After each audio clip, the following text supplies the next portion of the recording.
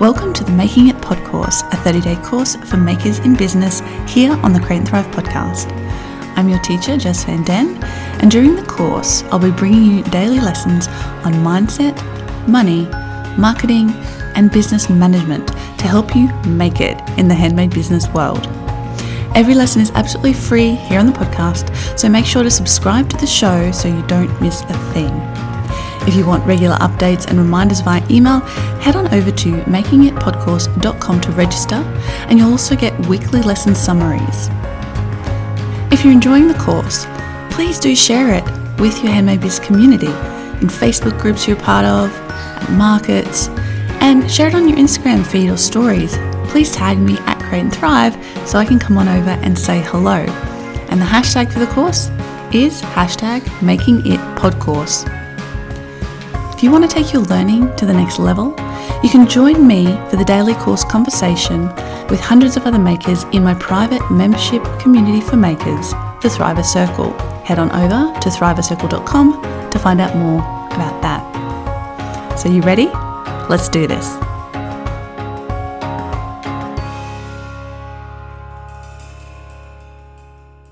Week 1, Lesson 6, The Pull of Procrastination. Hey makers, Jess here. So today we're talking about procrastination. I have been known to procrastinate, perhaps on a daily basis. Not as much as I used to, and it's something that I think most of us come up against at one time or another. Aisling Walsh of Tear Jewellery says, I struggle a lot with follow through.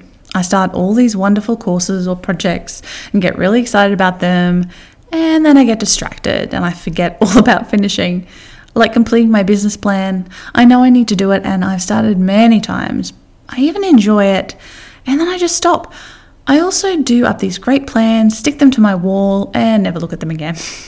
I'm improving a bit, but my goodness, it's a struggle. It can be a real struggle to overcome procrastination. Now, by now, I'm hoping you've listened to all the lessons this week where we've covered a whole bunch of different mindset issues that, of course, all come together in the end, don't they? But you'll have a much clearer idea by now of some of the mindset issues that are holding you back. And procrastination usually stems from these issues. And it's mostly from a lack of self-confidence or the idea that we have to love or like a task in order to do it. In other words, it's boring, so we avoid it.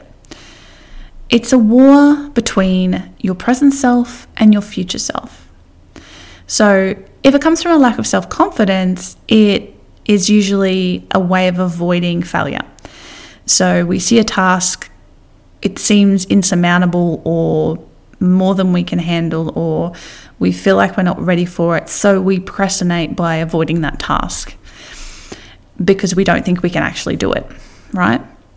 The other one is we avoid tasks that we don't like. We avoid tasks that we find distasteful or boring or stressful or hard. So in that case, like I said, it's, the present self wanting to feel good versus the future self that needs to get this thing done. You're going to have to do it eventually, but it's really hard to force yourself to do these things that you don't feel like doing in the moment because there's something else you could be doing that's much more enjoyable, right? Or even something that's not as enjoyable but is more urgent. That's where cleaning the house, or for me, usually I procrastinate by getting on social media or, doing something fun like an Instagram post instead of, answering a lengthy, in-depth email about bookkeeping or taxes. Those are the things that we avoid because they're boring, and that's not really serving us, is it? Because past Jess didn't do it. Current Jess is avoiding it. Guess what that means? It means that future Jess is going to have to do it at one stage or another. And by the time she gets around to it, it might be a little bit more stressful because she doesn't have enough time. Now, I was always that nerdy kid who got everything done at school really early. When I got an assignment, I literally started it that day and made sure I had it finished, usually with a couple of days to spare, so I had time to revise it and make sure it was as good as possible because I really wanted to get top grades. A lot of people, the opposite, and put it off until the night before and rushed it and put it together. Which one were you? So that is a form of procrastination. In short, it's the practice of carrying out less urgent tasks in preference to more urgent ones, or doing more pleasurable things in place of less pleasurable ones, and therefore putting off impending tasks till a later time. Now, if procrastination results in stress, a lack of productivity, guilt, or real-world consequences, it really needs to be mastered and overcome, because it's not doing you any favors and it's actually causing you harm. So let's talk about a couple of strategies that you can use to potentially overcome procrastination. There's lots, but I've got a couple for you today. One is called temptation bundling. I love this. It's a concept that came out of behavioral economics research by Katie Milkman at the University of Pennsylvania. The strategy suggests that you bundle a behavior that is good for you in the long run with a behavior that feels good in the short run.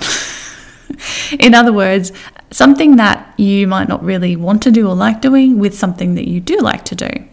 What's an example? Well, only listening to your favorite podcast when you work out, or watching your favorite Netflix show when you're on the exercise equipment of choice, your treadmill or whatever. The podcast is a good thing, if we're going out walking or something, although I love walking, so that doesn't work for me. I just do it because I want to. Whatever it might be. Maybe do your planning, if you don't enjoy planning, with a nice glass of wine on a Sunday night like I do. Or have a little chocolate reward when you've done your bookkeeping. Can you tell I like food? I really try not to reward myself with food because it's really not the healthiest thing to do. But in small quantities, I think it's okay, right? We all need those things. I'm a hedonist deep down. So whatever it might be, rewarding yourself by bundling something that you enjoy that you perhaps wouldn't reward yourself with something that is not so fun. Temptation bundling. Give it a shot. What's something? I am sure you've already thought of something that you could do that would work this way, right? And another strategy is to make the task smaller and more achievable by breaking it down. So if you've got some big looming project or task that you never start, or you keep putting off because it just seems too big and too overwhelming, the best thing to do is break it down. So breaking it down into steps, and then breaking those steps down into actual individual tasks. And then instead of saying, I've got to finish this project by this date, saying, okay, well, the first step is this and I've got 2 days to do it, and then doing that, and then moving on to the next one. So it's hyper-focusing on each step of the process rather than looking at the big picture, because the big picture freaks you out, right? So that's another strategy. And a third strategy you could use is making the task a habit. Now, this is super helpful if it's something like exercise or meditation or your bookkeeping or, responding to emails. Making it a habit, putting it in your life in a place where it works, and then making it a habit to come back to on a regular basis. Scheduling it in, basically. And keep practicing and practicing and practicing until it's no longer something you have to force yourself to do. It's just something that's a natural part of your work flow or your life flow. And that is incredibly powerful because we are very habitual creatures. The majority of our days are run on habit, unconscious action, things that we've done over and over again. Brushing your teeth. You always brush them the same way, don't you? If you're not thinking about it. Driving to work, if you have a job, or taking the kids to school, or driving to the grocery store, or walking somewhere, you generally will go the same way because you're following a habitual path. And habits are incredibly powerful because by turning something into a habit, you don't have to continually, use your willpower and your conscious mind to make it happen. Instead, you encode it in your subconscious and it just becomes something you do without really thinking about it. Exercise for me is this. It took me years of consistent practice until I reached the point of exercise being a habit for me. It's something that I just do. I don't even think about it. It's not like I'm like, well, should I exercise or should I not? No, I'm going to do it. And that also, for me, came down to figuring out the ways that worked for me. I had to find exercise that, one, I enjoyed, and two, worked with my lifestyle. And once I did that and I cracked that made all the difference. So, that might be a part of what you need to do as well. So, action step for today: identify one task you consistently procrastinate on and figure out a strategy that you can experiment with to make it more likely to get done. So maybe you'll use one of the strategies I suggested, or maybe you'll do a little bit more research on procrastination. Google is your friend, and find another strategy that works for you. But whatever it might be, just pick one thing that you consistently procrastinate about and try to work out which strategy would work for you for that task so that you actually get it done. And again, remember, this is always an experiment. If you try one and it doesn't work, well, try it again, and then try it again. And if it still doesn't work, move on and try a different strategy. But eventually, you'll find the strategy that works for you. Even if it's future Jess, thinking of actually what your future self is going to feel like. In a week's time, what will future me feel like if I have or haven't done this task? That might be enough of a kick in the backside to get it done. If you want more on this topic, go and listen to episode 45 of the Create and Thrive podcast. It's called Reactive versus Proactive Work. And I talk a lot about this contrast between reactive work and proactive work and how procrastination is involved in that. I also have a workshop in the Thriver Circle, what to do when passion wanes. Sometimes we procrastinate about stuff because we lose our spark or our passion for something that we once enjoyed, and suddenly we don't enjoy it anymore and we don't know what to do, and we find it really difficult to move forward. So that workshop is all about what to do when your passion for something wanes. Thanks for joining me for the Making It pod course. If you're enjoying the show, I would love it if you would consider sharing it with your community on Facebook and Instagram. Remember to tag me at Create and Thrive so I can come over and say hello.